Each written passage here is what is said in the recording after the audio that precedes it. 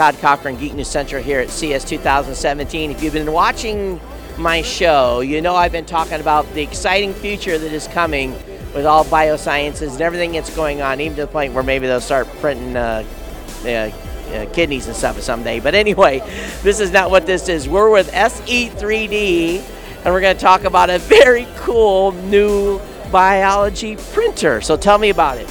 Hi, hello everyone. My name is Dr. Maya Sara Lim. I'm the CEO of SE3D. So the 3D is basically a 3D bioprinter that prints biological entities. So instead of printing out plastics, we can print living things. We can print plant cells, animal cells, bacteria, yeast, any kind of cells that you can think of. And these have great applications, obviously, for testing any cell-based applications.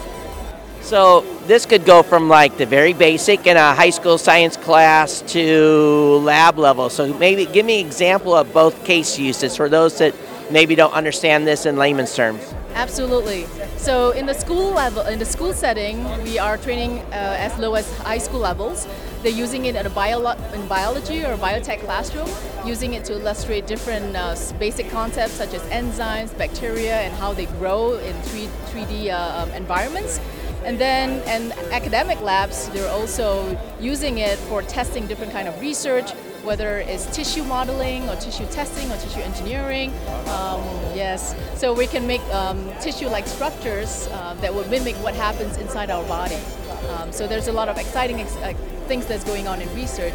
And in the commercial labs, there's a lot of pharmaceutical companies, for example. So L'Oreal, for example, is interested in skin testing, right? So you can make skin-like tissue using a bioprinter to do testing applications.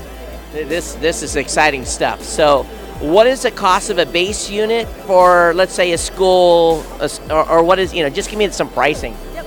The base unit costs about $4,000. We also, for schools, we have curriculum and other reagent kits that go with the unit as well.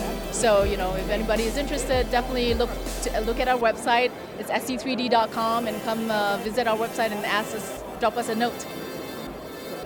So cool. The future is going to hold some amazing things. Todd Cochran, Geek News Central here at CES 2017.